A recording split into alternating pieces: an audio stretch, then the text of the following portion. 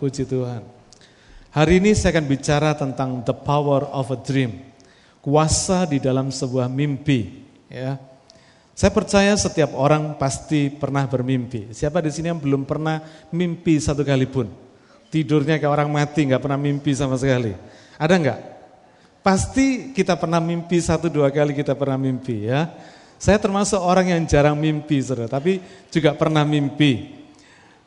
Saudara, apalagi orang timur seringkali punya mitos atas sebuah mimpi. Katanya kalau cewek digigit ular, cewek mimpi digigit ular, katanya mau ada cowok yang mau naksir sama dia, mau kawin sama dia, katanya gitu saudara ya. Orang timur tuh ada-ada aja saudara ya. Katanya kalau mimpi pas kena kotoran, wah hoki katanya, bakal dapat hoki katanya saudara. Nah yang pasti Tuhan sering bicara lewat mimpi. Saudara percaya Tuhan bicara lewat mimpi? Ya. Alkitab banyak menceritakan bagaimana Tuhan bicara lewat mimpi. Ya.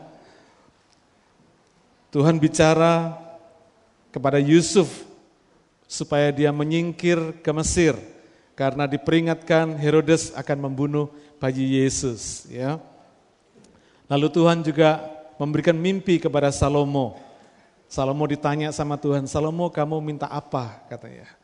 Lalu Salomo bilang, Tuhan engkau sudah memberikan aku kesempatan untuk memimpin bangsa ini. Aku cuma minta hikmat aja supaya aku bisa memimpin bangsa ini. Ya. Lalu Tuhan berkata, karena kamu gak minta kekayaan, kamu gak minta umur panjang, aku kasih kamu semua. Aku kasih juga kamu hikmat. Saudara, Tuhan bicara melalui mimpi kepada umatnya. Tetapi saya mau katakan pada saudara, yang penting bukan mimpinya. Ya. Tetapi yang penting adalah pesan Tuhan yang ada di dalam mimpi itu. Ini yang lebih penting, ini yang paling penting. Nah pesan Tuhan ini saya percaya dapat disampaikan kepada kita melalui mimpi dalam arti tidur. Jadi ketika sudah tidur, sudah mimpi, pesan Tuhan disampaikan melalui mimpi. Tapi juga pesan Tuhan ini bisa disampaikan di dalam arti cita-cita, keinginan, dream, imajinasi, saudara, bayangan akan masa depan saudara. Ya, kalau orang Inggris bilang dream, do you have a dream katanya. Maksudnya bukan cuma tidur, mimpi dalam arti tidur, tetapi punya satu cita-cita, punya satu keinginan, punya satu pergumulan, punya satu bayangan, imajinasi tentang masa depan. Nah, pagi hari ini saya akan bicara bagaimana Allah mengerjakan mimpi-mimpinya di dalam hidup kita. Bagaimana Tuhan mengerjakan kuasa di dalam mimpi ini, di dalam hidup kita. Nah bagaimana sikap kita kalau mendapatkan mimpi-mimpi ini di dalam hidup ini. Saudara, ini yang perlu kita bicarakan. Bagaimana sikap kita dalam menghadapi dream ini. Saya percaya setiap orang punya dream, punya mimpi dalam hidupnya. Karena itu kita akan belajar dari seorang pemuda dalam perjanjian lama yang bernama Yusuf. Mari kita buka kitab Kejadian pasal yang ke-37, kita baca ayat yang kedua sampai dengan ayat yang ke-11. Kitab Kejadian pasal 37 ayat 2 sampai 11.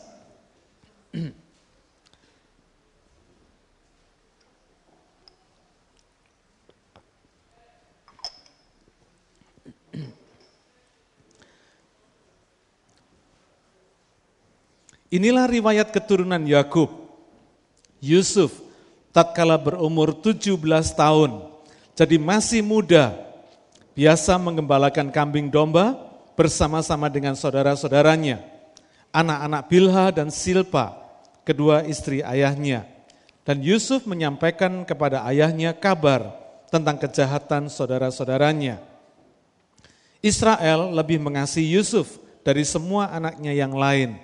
Sebab Yusuf itulah anaknya yang lahir pada masa tuanya. Dan ia menyuruh membuat jubah yang maha indah bagi dia. Setelah dilihat oleh saudara-saudaranya bahwa ayahnya lebih mengasihi Yusuf dari semua saudaranya, maka bencilah mereka itu kepadanya dan tidak mau menyapanya dengan ramah. Pada suatu kali bermimpilah Yusuf, lalu mimpinya itu diceritakannya kepada saudara-saudaranya. Sebab itulah mereka lebih benci lagi kepadanya, karena katanya kepada mereka, Coba dengarkan mimpi yang kumimpikan ini. Tampak kita sedang di ladang, mengikat berkas-berkas gandum. Lalu bangkitlah berkasku dan tegak berdiri, kemudian datanglah berkas-berkas kamu sekalian, mengelilingi dan sujud menyembah kepada berkasku itu. Lalu saudara-saudaranya berkata kepadanya, apakah engkau ingin menjadi raja atas kami? Apakah engkau ingin berkuasa atas kami? Jadi makin bencilah mereka kepadanya karena mimpinya dan karena perkataannya itu. Lalu ia memimpikan pula mimpi yang lain yang diceritakannya kepada saudara-saudaranya. Katanya, aku bermimpi pula, tampak matahari, bulan, dan 11 bintang sujud menyembah kepadaku. Setelah hal ini diceritakannya kepada ayah dan saudara-saudaranya, maka ia ditegur oleh ayahnya. Mimpi apa mimpimu itu? Masakan aku dan ibumu serta saudara-saudaramu sujud menyembah kepadamu sampai ke tanah? Maka iri hatilah saudara-saudaranya kepadanya. Tetapi ayahnya menyimpan hal itu dalam hatinya. Saudara, yang pertama, mimpi dari Tuhan itu besar. Saya ulangi, saudara. Mimpi dari Tuhan itu besar, meskipun kita ini kecil, dalam tanda petik. Enggak pernah ada mimpi yang dari Tuhan itu kecil. Enggak pernah. Tapi mimpi yang dari Tuhan itu pasti besar. Meskipun kita punya banyak kelemahan, meskipun kita ini terbatas, tapi sesuatu yang dari Tuhan itu pasti besar. Nah, Yusuf ini adalah anak yang dimanjakan oleh papanya, oleh Yakub, oleh Israel, papanya. Kita bisa lihat di dalam ayat yang keempat. Nah, ini menimbulkan iri hati di dalam hati saudara-saudaranya. Jadi Yusuf ini dibenci oleh saudara-saudaranya bukan karena kesalahannya saja, tetapi dibenci juga karena kesalahan orang tua. Saudara, seringkali banyak orang tua yang kurang bijaksana, ya. Banyak orang tua yang membeda-bedakan anaknya, sehingga timbul iri hati dari anaknya kepada saudara-saudaranya. Tetapi Yusuf ini pun juga, orang Jawa bilang tukang wadul. Saudara tahu tukang wadul? Tukang ngadu, gitu ya. Dikatakan di dalam ayat 2, dikatakan Yusuf ini kalau lihat kejahatan saudara-saudaranya, diadukan kepada orang tuanya. Pasti saudara ngamuk saudara-saudaranya. Enggak suka saudara-saudaranya seperti ini ya. Nah, tetapi saudara, meskipun Alkitab sendiri tidak mengatakan secara eksplisit kelemahan-kelemahan Yusuf ini, tapi saya percaya sebagai manusia, dia punya kelemahan, betul enggak? Meskipun Alkitab enggak menceritakan kejelekan Yusuf, tapi saya percaya sebagai manusia, dia pasti punya kelemahan, dia pasti punya kejelekan. Tapi hebatnya, Allah mempercayakan mimpi besarnya kepada Yusuf. Apa mimpinya? Waktu itu Yusuf umur berapa saudara? 17 tahun. Baru masih remaja. Ya. Apa mimpinya? Mimpi Tuhan yang besar yang dipercayakan kepada Yusuf. Satu, dia bilang, saya lihat, saya mimpi, katanya, waktu kita di ladang, kita mengikat berkas gandum, rupanya mereka panen saudara ya, mereka mengikat berkas gandum. Lalu saya mimpi berkas saya tegak berdiri. Berkas kamu semua, katanya, 11 saudaranya yang lain ini datang mengelilingi aku dan sujud menyembah kepada berkasku, katanya saudara. Kira-kira kalau saudara dikasih dengar saudara ngomong begitu sama saudara, kira-kira gimana perasaan hati saudara? Ya. Saudara bisa bayangin ya, saudara 12 bersaudara, tiba-tiba saudara bungsu kedua sebelum bungsu, Yusuf ini sebelum bungsu, bilang sama saudara, saya mimpi loh, berkas saya tegak berdiri, berkas kamu ini mengelilingi aku, sujud menyembah aku, saudara. Sebagai orang yang lebih tua, punya pride enggak, saudara? Gengsinya ada, saudara. Jadi enggak heran kalau saudara-saudaranya ini mulai benci sama Yusuf. Kurang ajar nih adik satu ini. Mau ngelunjak ini, kira-kira begitu, saudara. Ya, logis sekali. Ya. Lalu mimpi yang kedua lebih konyol lagi, saudara. Dia bilang begini, saya mimpi loh, matahari dan bulan, serta 11 bintang sujud menyembah kepadaku. Saudara saya ngerti yang dimaksud 11 bintang ini siapa? Saudaranya, betul? Anak Yakub 12, saudara. Yusuf salah satunya. Saudaranya semua 11. Matahari dan bulan ini siapa? Papa mamanya. Coba saudara bayangin ya. Saya mau kasih ilustrasi yang bisa lebih mencelikan saudara. Coba saudara bayangin gini. Satu hari Willy bangun pagi-pagi, datang ke Pak Ramli sama Ibu Aceng. Lalu si Willy ngomong begini sama dia. Pah, Mah, tahu nggak? Semalam gua mimpi. Papa mama menyembah aku.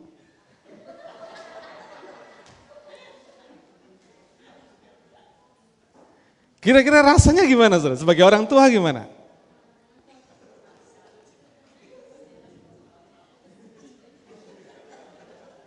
Coba rasakan ya.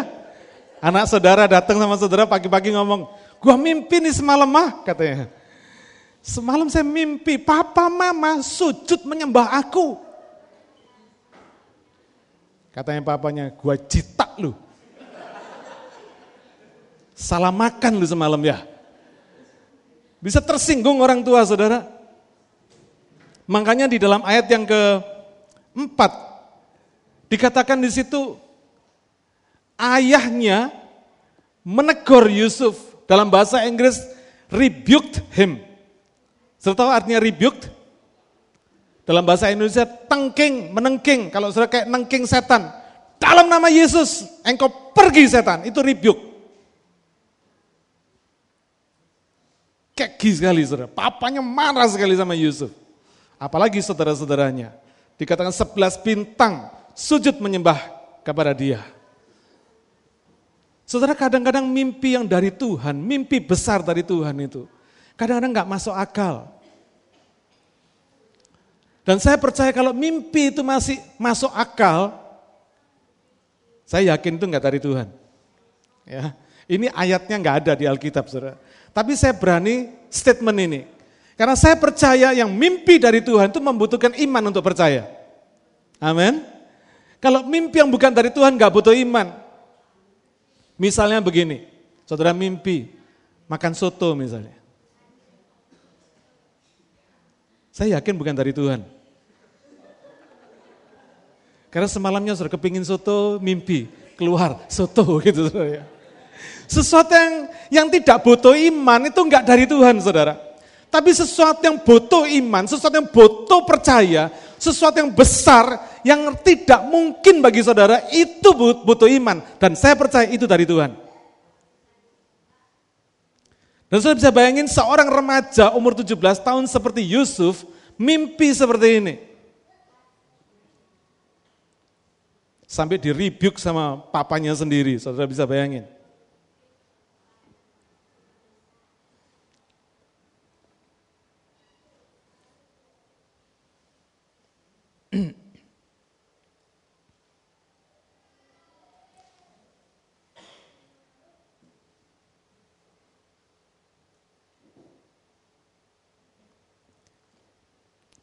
Saya mau kasih gambaran pada saudara. Supaya saudara punya clear pandangan. Bayangin kalau anak saudara satu hari umur 17 tahun. Ya. Kemarin Sharon sama Sarah dibaptis. Ya. Anaknya Indra sama Linda dibaptis kemarin. Mereka udah remaja. Indra bilang sama saya, waktu ini cepet ya. Iya, dulu saya lihat dia masih kecil-kecil saudara. Kemarin saya lihat dia sudah remaja. Nah saudara bisa bayangin apa ekspektasi saudara, apa pengharapan saudara kalau lihat anak saudara umur 17 tahun. Coba yang sudah punya anak ya, yang sudah jadi papa mama ini coba pikirin. Yang belum jadi papa mama, usaha mikir. Ya. Makanya cepat-cepat jadi papa mama. Ya. Coba yang sudah jadi papa mama coba dipikir. Saudara. Kalau anak saudara umur 17 tahun, kira-kira pengharapan saudara apa? Apa mungkin saudara berkata, lu cepet kawin dah gitu saudara. Hah? Sana cepat jadi presiden, sana cepat jadi manajer sana, kira-kira begitu. Saya yakin seorang papa mama ketika anaknya umur 17 tahun masih belum punya ekspektasi apa-apa, betul enggak? Masih belum punya pengharapan apa, masih blank, saudara. Masih belum tahu, masih belum bisa lihat anaknya ini bakal jadi apa. Paling papa mama support dia terus gitu. Paling nguberin, ayo belajar. Lihat mulai hati deg-degan kalau lihat pergaulannya anaknya. Kalau pulang malam dilihat, pulang sama siapa gitu saudara ya. Pergi sama siapa, diajak siapa, lagi ngapain. Kalau anaknya pulang telat udah mulai cari. Saudara, tidak terlalu banyak ekspektasi dari seorang tua kalau lihat anaknya umur 17 tahun. Beda kalau anaknya umur 35 tahun. Beda kan? Umur 35 tahun masih luntang-lantung di rumah. Pagi, siang, dan malam mainan komputer terus. Itu ekspektasinya pasti ada, saudara. Mungkin papa mama berkata, lu ini mau niat apa lu? Ini udah 35 tahun. Cari jodoh sana, kira-kira begitu, saudara. Kerja sana. Ada satu pengharapan di dalam orang tua kalau lihat anaknya umur 35 tahun. Tapi kalau masih baru umur 17 tahun, enggak ada satupun pengharapan orang tua yang terlalu muluk-muluk. Jadi anak baik aja udah puji Tuhan. Jadi anak nurut aja udah puji Tuhan. Betul? Kemarin saya katakan dalam kebaktian baptisan, saya berkata, I'm proud of Indra dan Linda. Karena mereka berdua sebagai orang tua berhasil membawa anaknya untuk mengambil keputusan mengikut Yesus. Saudara, itu suatu keberhasilan orang tua. Jadi para orang tua saya pesan baik-baik. Nomor satu cita-cita saudara kepada anak saudara, bikin mereka itu ikut Tuhan.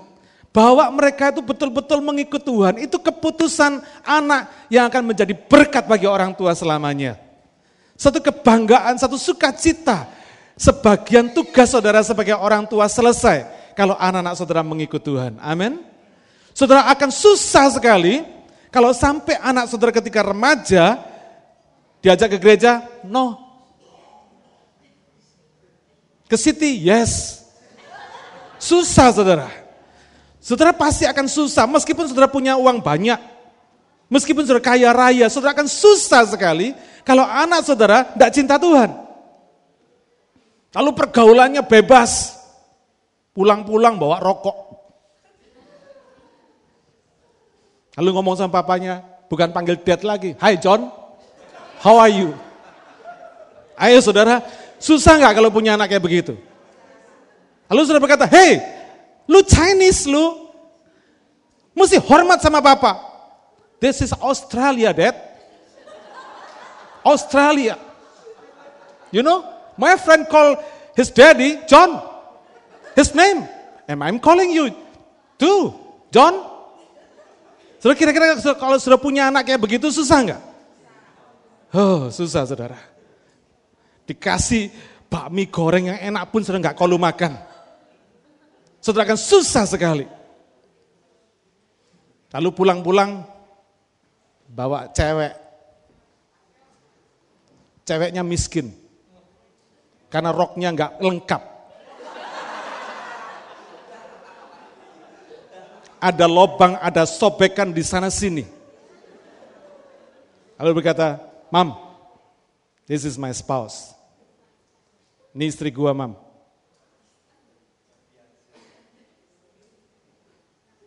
Lalu terus si cewek ngomong, hi Linda, how are you? Kira-kira kalau saudara disapa dengan calon menantu, hi Linda, how are you? Kira-kira apa yang akan saudara lakukan? Mungkin ambil sepatu, saudara lempar. Saudara akan berkata, lu belum jadi menantu gua, udah kurang ajar lu ya. Udah begini saudara. Ambil. Saudara kan susah sekali, betul? Karena itu sebagai anak remaja yang cinta Tuhan itu berkat bagi orang tua, benar? Anak saudara kalau cinta Tuhan, respect, hormat sama orang tua itu berkat buat orang tua betul-betul saudara. Meskipun kita tidak berani terlalu berharap banyak buat anak kita yang umur 17 tahun. Tetapi itu satu sukacita yang besar. Karena itu saya pesan kepada saudara, anak-anak saudara jangan dikasih duit melulu. Jangan cuma dikasih duit, taunya minta cejeng kasih cejeng, minta nojeng kasih nojeng. Saudara, enggak mendidik. Saya paling cerewet tanya sama anak saya. Anak saya tahu persis kalau minta pasti sama mamanya.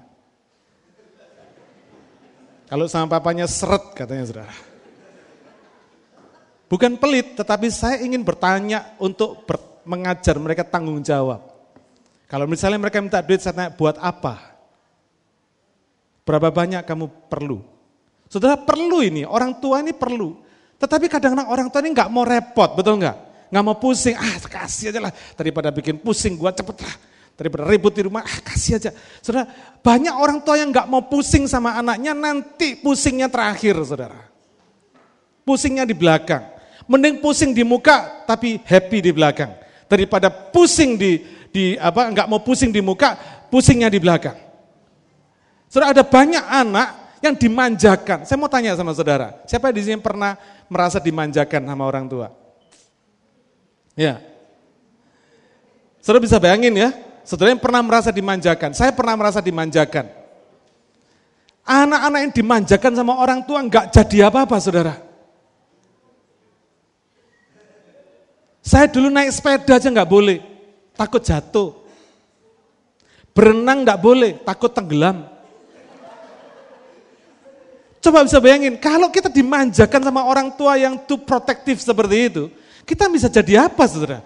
Naik sepeda aja nggak bisa, mau berenang pun juga nggak bisa, mau apa segala, takut ini, takut itu, takut ini, takut itu, dijagat, overprotective orang tua kita. Gak jadi apa-apa. Jadi anak itu saya pesankan jangan pernah dimanjakan. Karena anak saudara pasti gak akan jadi apa-apa. Saya bisa bayangin, kalau saudara baca kitab Kejadian pasal 37 di ayat-ayat selanjutnya, Yusuf ini dikasih jubah, dikatakan Alkitab maha indah. Maha indah. Kalau Alkitab sudah mengatakan jubah yang maha indah, itu kata-kata yang dipakai untuk raja, saudara, kira-kira begitu. Dikasih pakaian yang maha indah. Sementara saudara saya yang lain dikasih pakaian yang biasa-biasa. Ya otomatis saudara mau jadi apa ini anak? Jadi saya percaya saudara, meskipun Alkitab tidak menceritakan kelemahan Yusuf secara eksplisit, secara terang-terangan, tapi saya percaya sebagai anak yang dimanjakan, diutamakan, dikasih lebih daripada saudara-saudaranya, Yusuf ini pasti punya kelemahan dan cacat yang enggak sedikit. Enggak heran kalau dibenci sama saudara-saudaranya, enggak heran. Tetapi meskipun demikian, meskipun Yusuf seperti itu, Allah mempercayakan mimpi yang besar kepada dia. Amin. Nah, saudara lihat kita sendiri hari ini. Lihat diri kita sendiri. Kalau kita lihat diri kita sendiri, pasti kita tahu punya banyak kelemahan. Betul enggak saudara? Yang paling tahu kelemahan kita adalah diri kita sendiri. Orang lain tuh cuma lihat mukanya kita tok. Cuma lihat dari penampilannya tok, dari luarnya tok. Tetapi yang paling tahu kelemahan kita adalah diri kita sendiri. Nah, saya percaya kalau kepada Yusuf yang seperti itu Allah berani mempercayakan mimpinya yang besar. Maka saya percaya kepada saudara dan saya pun hari ini Allah berani memberikan mimpinya yang besar. Amin. Karena itu hari ini saya mau katakan pada saudara, mungkin kalau ada di antara saudara yang punya mimpi besar, yang pernah dikasih mimpi oleh Tuhan, mungkin bukan dalam arti mimpi dalam tidur pun, tapi mimpi satu angan-angan, satu cita-cita, satu pergumulan, satu bayangan, satu imajinasi tentang masa depan saudara yang besar, yang saudara rasa nggak mungkin saya bisa lakukan itu, nggak mungkin saya bisa capai itu. Saya mau katakan pada saudara, itulah saatnya saudara percaya kepada Dia. Itulah saatnya saudara berharap kepada Dia.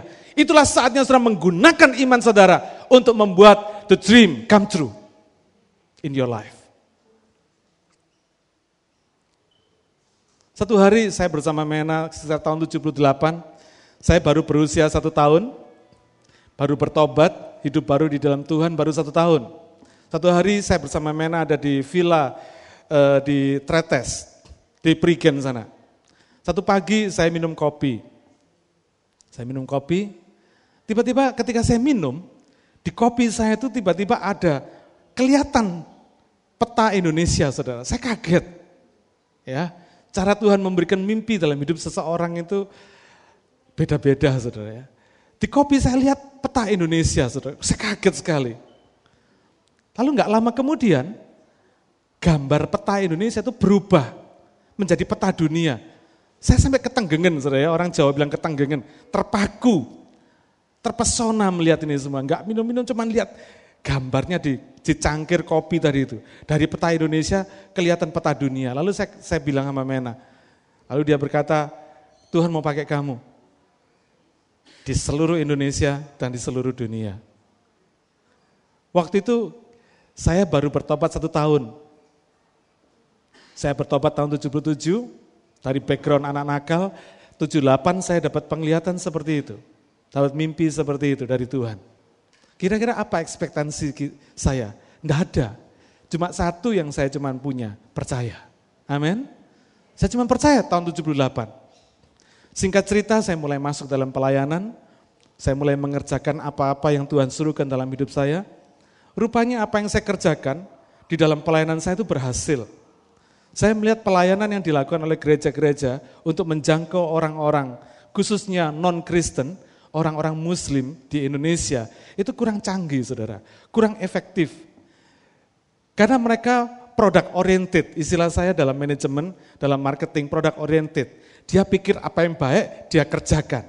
Nah saya mulai berpikir ketika Tuhan bawa saya ke desa-desa, saya melihat bukan gitu, mestinya harus market oriented. Artinya apa yang dibutuhkan oleh pasar itu yang kita penuhi, kira-kira begitu, saudara. Apa yang dibutuhkan oleh orang-orang itu yang kita penuhi. Akhirnya saya membawa teman-teman saya yang saya pimpin untuk melayani seperti itu. Kita keluar masuk ke desa-desa, kita melihat kebutuhan orang-orang desa, ada yang kebutuhan akan kesehatan, kita berikan penyuluhan-penyuluhan tentang kesehatan, ada yang butuh pakaian, kita bawa pakaian dan sebagainya. Akhirnya saya melihat tuh efektif sekali, saudara. Penginjilan kami ke desa-desa tidak pernah terganggu dan tidak pernah terhalang. Lalu saya melihat orang desa itu butuh hiburan, ya, jarang sekali hiburan. Zaman-zaman saya waktu tahun-tahun 78, 79 itu di desa itu yang punya radio masih 1-2 orang, ya, jarang sekali. Jadi kalau kita masuk ke desa-desa dengan bawa gitar, saya bawa gitar, begitu kita masuk ke desa-desa sambil bawa gitar, teman-teman sambil nyanyi, orang desa datang semua, saudara, dengerin, lalu sambil nyanyi kita PI. Ing donya pira lawase, nyanyi itu, saudara.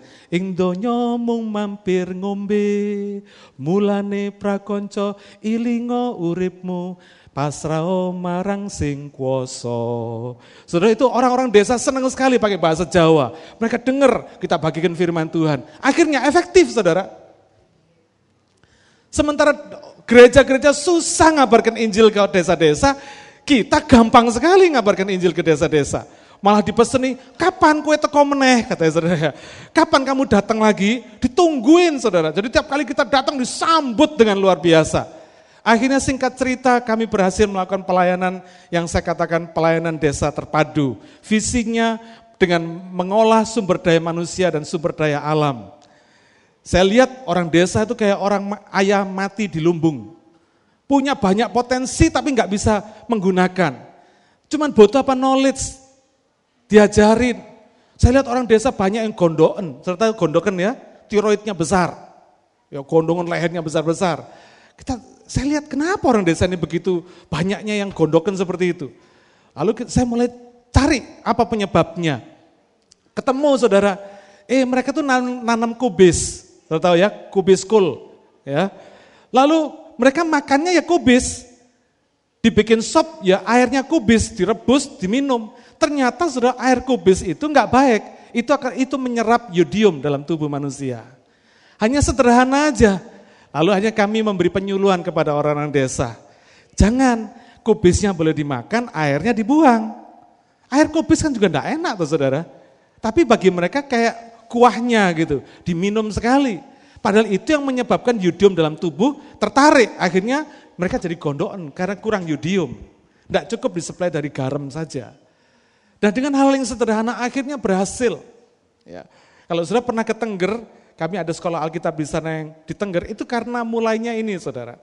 Mulainya kami melakukan pelayanan desa terpadu ini dengan memanfaatkan, membudidayakan sumber daya alam dan manusia. Singkat cerita, kami boleh diberkati Tuhan, pelayanan berhasil sampai ada berapa banyak, ada 4 kabupaten yang kami tembus. Sudah bisa bayangin, kami bukan penginjil, kami mahasiswa biasa, masih sekolah. Ya. Tapi Tuhan memberkati kami dengan cara-cara yang sederhana yang dibutuhkan oleh masyarakat. Butuh kepintaran, butuh knowledge, diajarin mereka, akhirnya mereka welcome sekali. Teman-teman saya banyak yang haji-haji semua di sana, banyak sekali. Ya. Kalau saya datang ke desa, Pak Haji itu selalu rebutan, suruh saya tidur di rumahnya. Ya. Karena saya tidur di rumah Pak Haji di balai-balai mereka ya, di tempat tidur bambu mereka, tak pijetin sama saya, haji, sambil berdoa dalam nama Yesus Tuhan, engkau jamah orang ini, gitu saudara ya, sambil mijetin.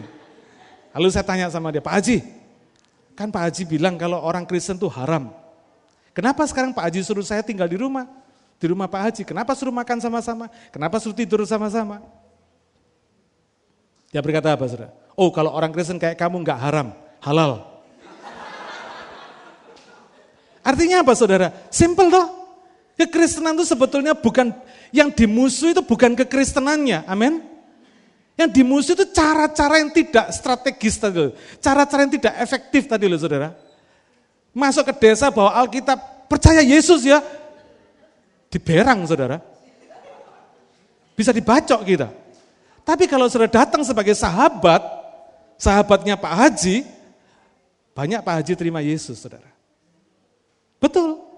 Kalau ngomong sama saya, tapi gak apa-apa ya, aku meskipun pakai kopiah enggak apa-apa. Saya bilang enggak apa-apa, pakai kopiah lah, pakai belangkon, terserah saya bilang.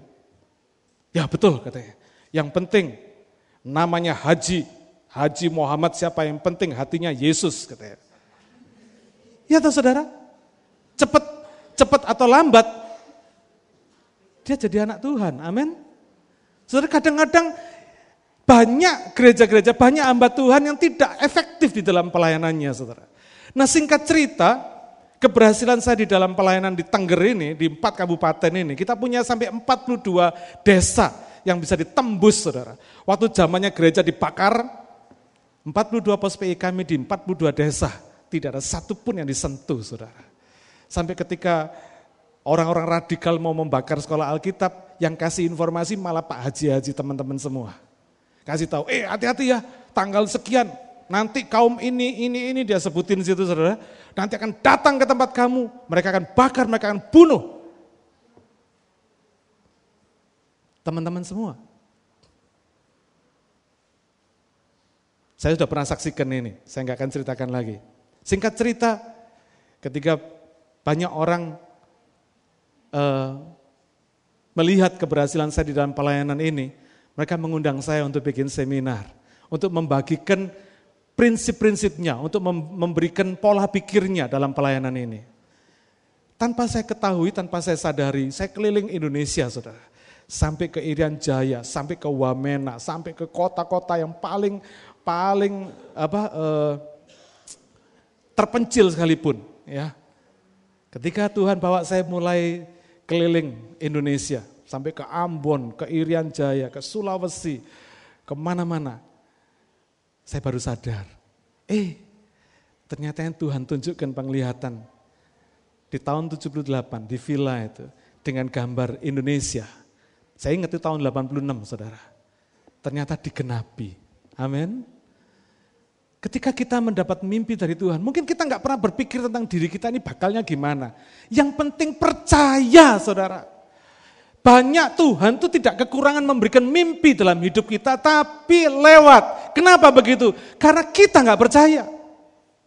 Karena kita berkata, mana mungkin Tuhan, sudahlah, nggak mungkin lah. Nah ketika kita berkata tidak mungkin, maka mimpi itu stop. Tapi kalau sudah percaya, mimpi itu jalan. Meskipun saudara tidak sadar, meskipun saudara lupa, meskipun saudara nggak tahu apa yang mesti saudara lakukan untuk mencapai mimpi itu, tetapi yang pasti mimpi itu berjalan.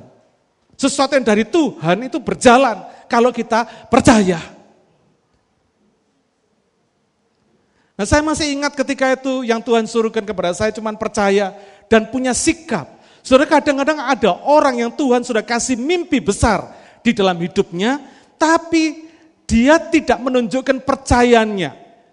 Ngomongnya mungkin di mulut berkata percaya, tetapi sikap hidupnya, perbuatannya, pikirannya tidak menunjukkan dia percaya. Karena apa? Tidak ada perubahan terhadap apa yang Tuhan berikan dalam mimpinya. Saudara, kira-kira kalau saudara jadi Yusuf, saya ajak saudara berpikir tentang Yusuf. Dengan mimpi besar seperti itu, Yusuf tahu enggak kira-kira suatu ketika dia akan jadi raja, jadi orang penting, jadi orang yang disembah, kira-kira begitu. Jadi orang yang ditinggikan Tuhan. Kira-kira Yusuf percaya enggak? Yusuf percaya. Yang gini salah. Yusuf percaya. Buktinya apa? Jadi. Betul? Kalau Yusuf enggak percaya, enggak akan jadi. Yusuf percaya, dan itu jadi. Dan kira-kira bagaimana perubahan apa yang kira-kira dilakukan oleh Yusuf? Dia akan mulai berpikir, saya akan jadi orang penting. Saya akan jadi orang yang disembah.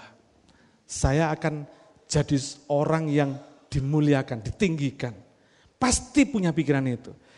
Nah, dia akan mulai mengarahkan sikapnya. Dia akan mulai mengarahkan kelakuannya, karakternya, usahanya untuk mencapai mimpi itu. Betul enggak, saudara? Ketika Tuhan memberikan kepada saya penglihatan seperti itu, mimpi seperti itu, saya percaya. Dan apa yang membuat itu terjadi? Karena saya mulai mempersiapkan diri saya untuk dipakai Tuhan. Saya berkata dalam diri saya sendiri, kalau Tuhan mau pakai saya untuk melayani di seluruh Indonesia, bahkan di seluruh dunia, saya mesti mempersiapkan diri. Amin. Saya mulai sungguh-sungguh sama Tuhan. Saya mulai lebih serius lagi, lebih belajar firman lagi, lebih disiapkan karakternya lagi untuk menjadi orang yang dipakai Tuhan. Amin. Saudara, kadang-kadang mimpi itu Tuhan berikan dalam hidup kita. Meskipun mulut kita berkata percaya, tetapi sikap hidup kita tidak menunjukkan kita percaya. Sehingga apa? Kita tidak perlu merasakan adanya perubahan. Kita tidak merasa perlu berubah. Kita tidak punya usaha untuk mencapai mimpi besar yang sudah Tuhan berikan dalam hidup kita. Sebesar apapun mimpi yang Tuhan berikan dalam hidup saudara, kalau saudara tidak mempersiapkan diri saudara untuk mencapai mimpi itu tandanya saudara nggak percaya. Saya ambil contoh. Siapa yang percaya kalau saudara akan dipakai Tuhan? Dipakai luar biasa sama Tuhan. Amin. Ada yang ragu-ragu, ada yang angkat tangannya separuh. Ada yang tinggi. Yang tinggi mantep saudara ya. Yang masih gini-gini masih ragu-ragu. Saya ulangi, siapa yang percaya Tuhan mau pakai hidup saudara? Amin.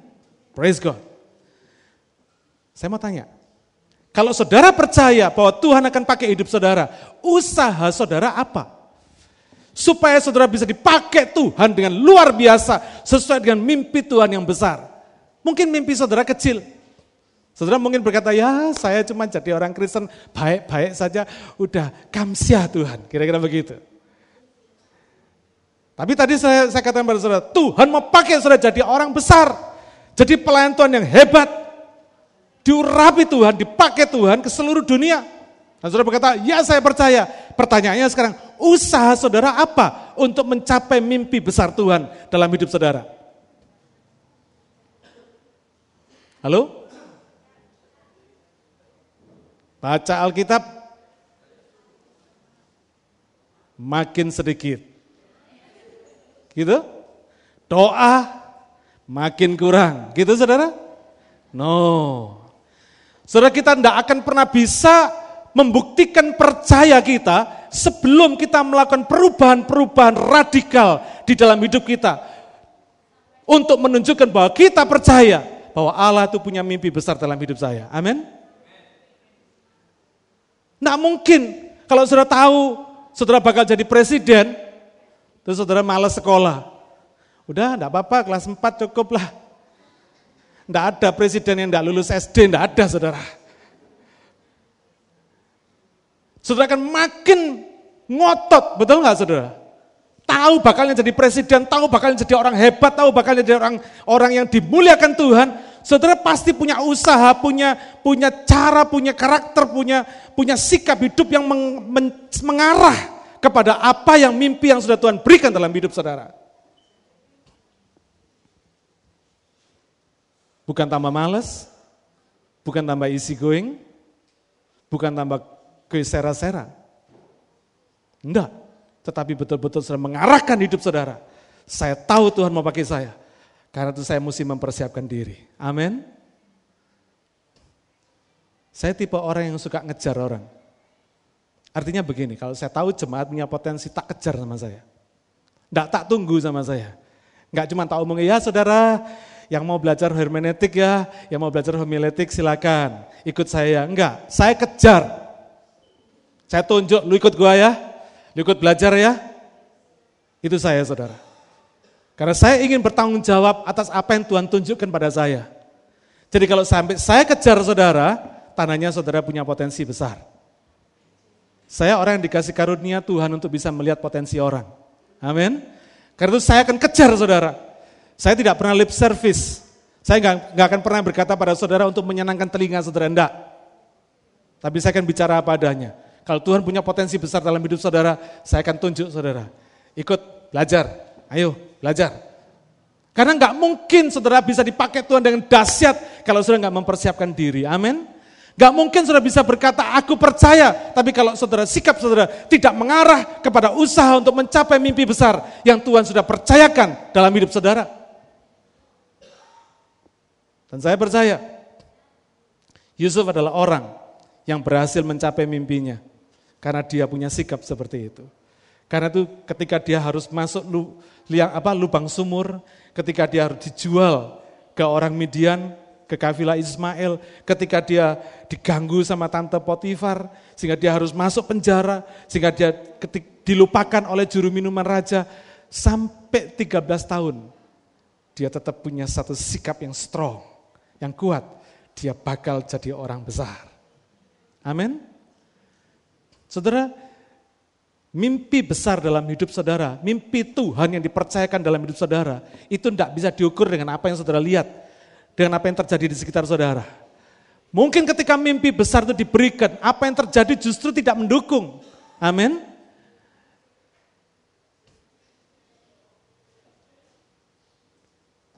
Tetapi ketika saudara percaya, mimpi itu tetap berjalan.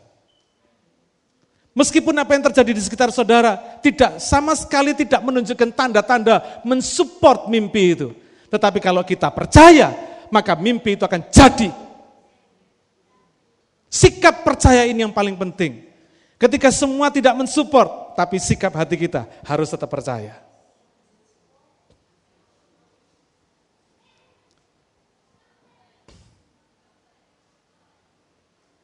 Poin yang pertama ini adalah mimpi Tuhan itu selalu besar. Meskipun kita ini kecil dalam tanda petik. Apa yang Tuhan berikan dalam hidup kita selalu besar. Dia tidak pernah bisa memberikan sesuatu yang kecil. Karena pada hakikatnya Tuhan itu besar. Sebesar Dia, demikian jugalah apa yang Dia akan berikan dalam hidup kita. Dibutuhkan apa? Iman, dibutuhkan percaya kita. Dan usaha kita, sikap hati, mempersiapkan diri kita untuk mencapai cita-cita, mimpi besar yang Tuhan sudah percayakan.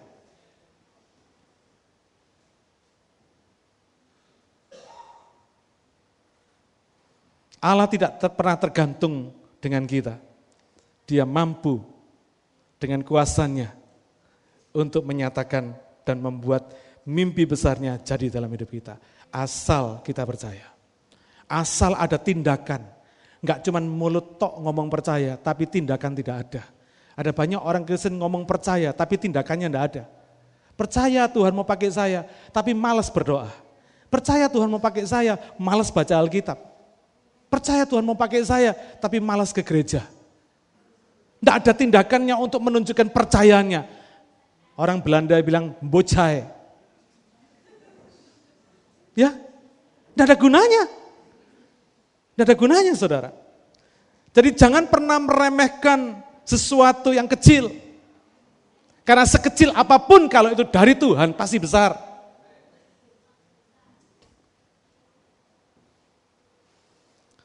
Yusuf masih muda. Saya mau tanya sama saudara. Kalau Tuhan bisa memberikan mimpinya, bisa mempercayakan mimpi besarnya kepada Yusuf yang umur 17 tahun. Kira-kira Tuhan bisa nggak memberikan mimpinya kepada anak dengan usia yang lebih muda dari Yusuf? Bisa? Yang lebih tua dari Yusuf? Bisa. Karena itu saudara, saya mau kasih tahu saudara, jangan mengulang kesalahan Yakub. Ketika Yusuf menceritakan mimpinya, anaknya ditengking saudara. Kira-kira kalau kasar yang shut up, lu mimpi apa itu katanya saudara. Ngawur aja lu. Kalau satu hari anak saudara datang pada saudara berkata, Papa, Mama, aku akan jadi presiden. Terus saudara kira-kira apa? Shut up! Lu gak lihat ya, Papa lu ini siapa, Mama lu ini siapa, engkong nenek lu ini siapa. Gak ada keturunan Wangti, gak ada keturunan raja, lu mau jadi presiden mau dari mana. Gak ada bibitnya katanya saudara. Jangan pernah bersikap seperti itu, salah besar. Ketika anak saudara berkata, Papa, Mama, saya akan jadi presiden. Saudara berkata, yes, amin. Amin. Karena kalau Tuhan bisa mempercayakan mimpi besarnya pada Yusuf yang umur 17 tahun, kenapa Tuhan gak bisa memberikan mimpi besarnya pada anak kita yang baru umur 5 tahun? Tidak ada mustahil. Karena Tuhan yang sama mengerjakan tidak tergantung anak kita, gak tergantung umurnya, tapi tergantung kepada anugerahnya. Saya percaya saudara, apa yang terjadi pada hidup Yusuf bukan karena Yusufnya yang hebat, bukan karena Israel atau Yakubnya yang hebat, bukan karena papa mamanya yang hebat, tapi anugerah Allahnya yang hebat. Amin. Jadi mimpi besar diberikan dalam hidup kita bukan karena kita hebat. Jangan sombong, tidak boleh yang sombong. Amin. Kalau Tuhan berikan kepada kita mimpi besar, jangan kita merasa sombong karena kita nggak ada apa-apanya. Tapi usaha kita, percaya kita harus ditunjukkan dengan adanya perubahan sikap yang radikal untuk mencapai mimpi besar itu.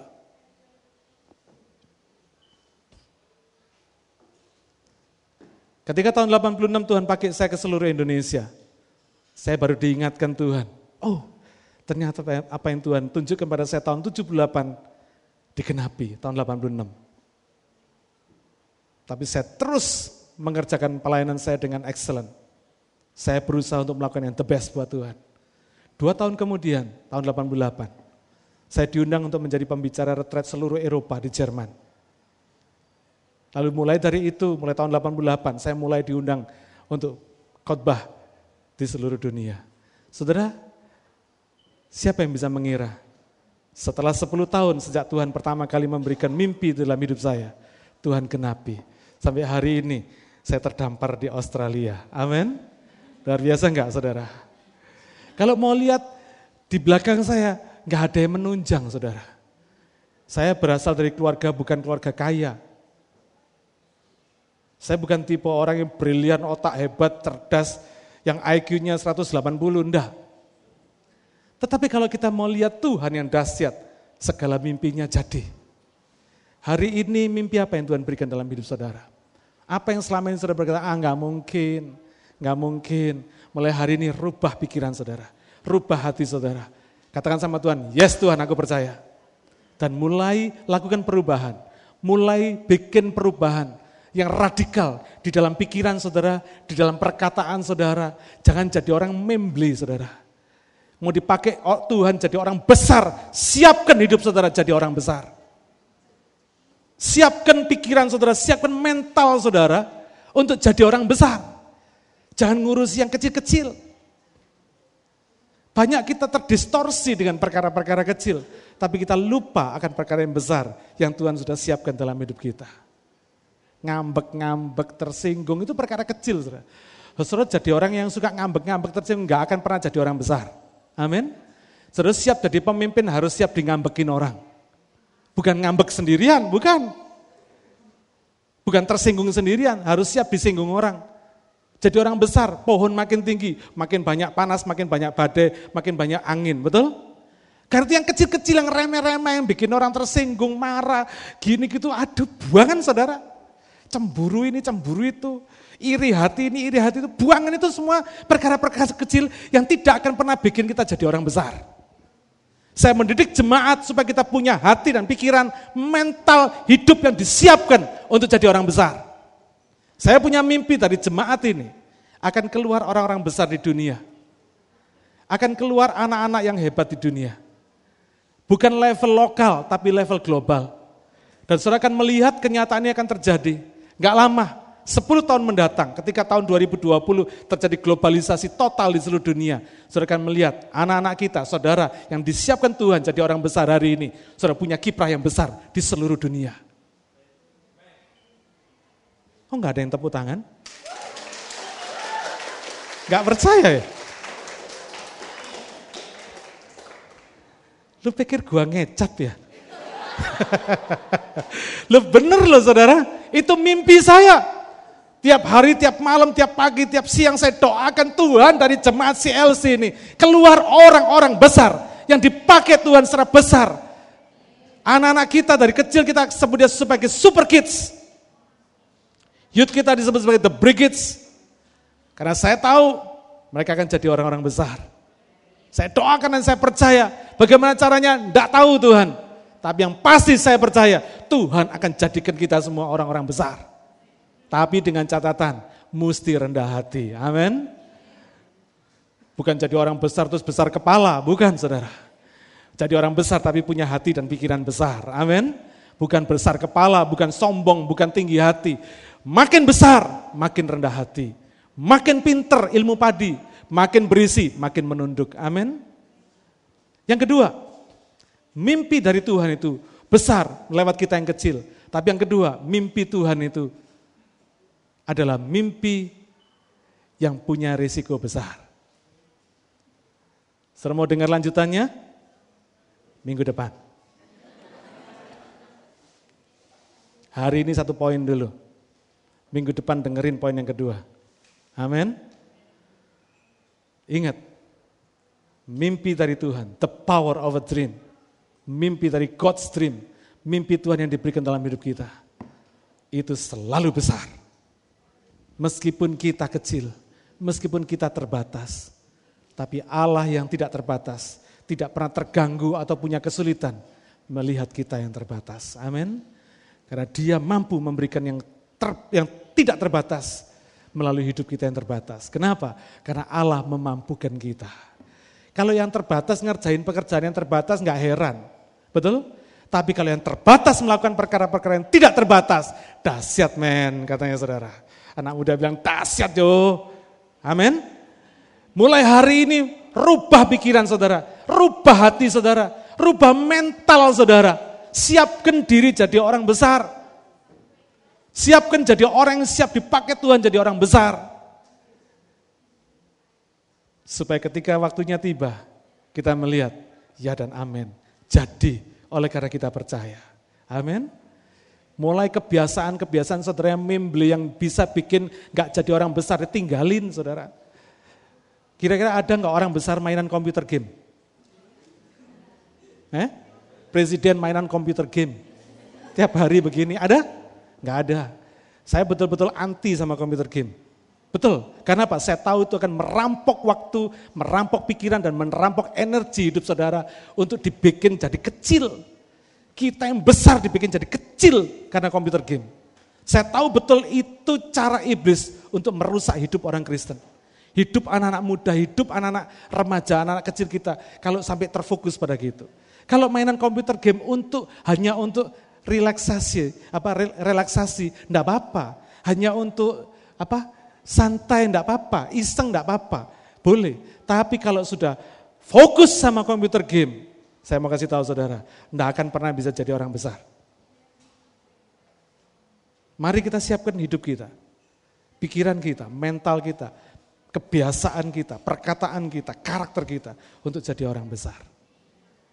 Amin. Saya mengundang para pelayan perjamuan kudus untuk maju ke depan.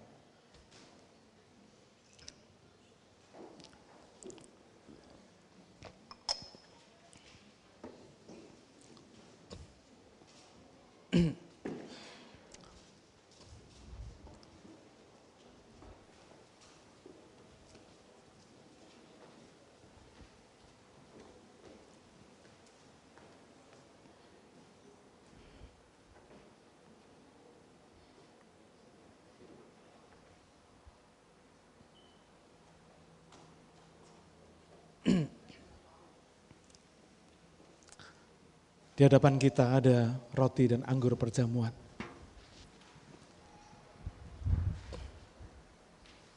Inilah dasar percaya kita, bahwa mimpi-mimpi Tuhan yang besar itu akan jadi dalam hidup kita. Bukan karena kita yang bayar harganya, tapi karena Kristus yang sudah bayar harganya. Lunas untuk membuat mimpinya digenapi dalam hidup kita. Bapa, di hadapan kami ada roti dan anggur perjamuan. Kami percaya anggur dan roti perjamuan ini adalah lambang dari darah dan tubuh Tuhan Yesus sendiri yang sudah dipecahkan dan dicurahkan buat kami semua. Karena itu kami percaya di dalam anggur dan roti perjamuan ini ada kuasa. Ada kuasa yang memampukan kami menghadapi hidup ini, menyelesaikan setiap perkara dalam hidup kami, dan membuat mimpi-mimpi besar-Mu jadi dalam hidup kami semua. Silakan Roh Kudus, Engkau terus berbicara kepada kami hari lepas hari. Dari hal-hal yang paling kecil sampai yang paling besar. Supaya kami siap untuk dijadikan besar, untuk membesarkan nama-Mu. Terima kasih Bapa. Terima kasih Bapa. Siapkan hati dan pikiran kami. Ampuni dosa dan kesalahan kami. Layakkan kami Tuhan untuk mengambil anggur dan roti perjamuan ini. Kami mengaku di hadapan-Mu kami adalah orang-orang yang sering banyak melakukan kesalahan dan dosa di hadapan-Mu. Tiap hari kami berdosa dan bersalah kepada-Mu. Oleh karena itu ampuni kami. Karena kami seringkali salah dan berdosa karena pikiran, perkataan, perbuatan kami. Ampuni Tuhan, kuduskan kami, layakkan kami kembali, karena Engkau sudah tebus kami. Kuduskan kami semua yang melayani Engkau hari ini, supaya kami boleh menikmati kuasa-Mu, dan menjadikan mimpi-mimpi besar-Mu jadi dalam kehidupan kami. Terima kasih Bapa, dalam nama Yesus kami berdoa. Amin. Sudah siapkan hati saudara untuk menerima anggur dan roti perjamuan.